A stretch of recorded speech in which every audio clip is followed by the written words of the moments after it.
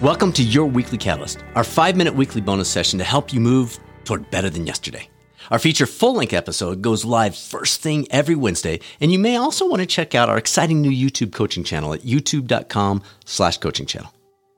We're releasing this episode in the days following the 4th of July, a day celebrated in the United States as a day of freedom.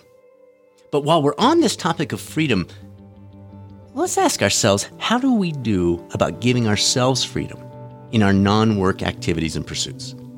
Now, if you're sitting there thinking, wait, what are you talking about, Cooper? I don't even know what do you mean?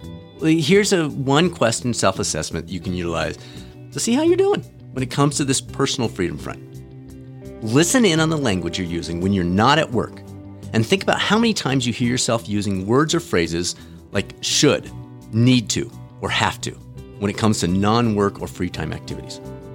As you listen in, reflect on the situation. Sometimes these words, they're pretty accurate.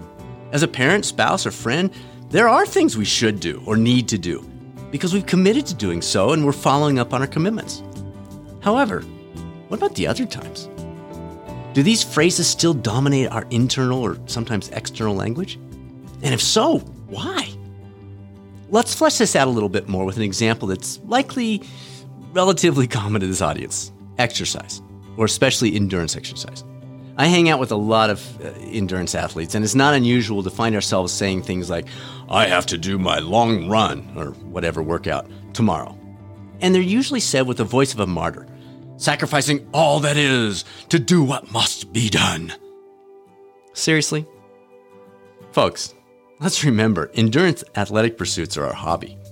We do them because we love them, right? We're not paid to race. No one is forcing us to do the training.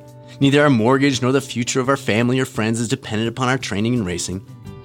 Yes, granted, sometimes there's a little rise and grind that's needed to achieve the goals we're pursuing. So if there's an occasional I've got to, I should, I need to splice into our language, that's understandable.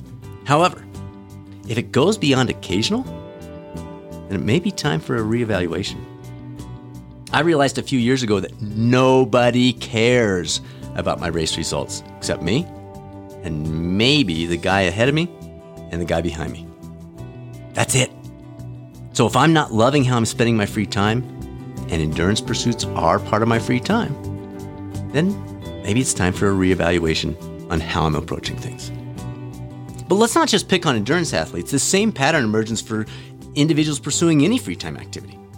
So here's a little strategy you might want to adopt to turn the tide a little bit.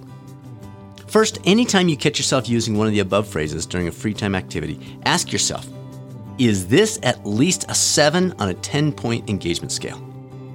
If not, follow up with the question, how can I change it to hit a 7+? Sometimes it's just a mindset. Other times it's a change in the process. And sometimes, if you're seeing this consistently, it might mean it's time to reevaluate what we're pursuing. Maybe a pursuit that started out as a 10 has dwindled down to a 5 over the years, and we didn't even realize it. As a result, maybe a more dramatic change is in order. Did that spark a few thoughts? Thank you so much for joining us on this week's Monday Morning Catalyst. Our feature episode this week features an interview with Yale University neurologist Dr. Dina Kuravia. She specializes in optimal brain function and headaches, and we dig into all kinds of things around those topics. Speaking of headaches, that's also the topic of this week's VidBit, our brief video on the YouTube coaching channel. Our feature video digs into the F5 and how this tool can be a literal game changer, both for coaches and for high performers. We'll link to those below, but you can find them at youtube.com/coaching channel. Thanks again for joining us. Always feel free to reach out to us. The email is results@catalystcoachinginstitute.com, or you can access a multitude of resources at catalystcoachinginstitute.com. This is Dr. Bradford Cooper signing off.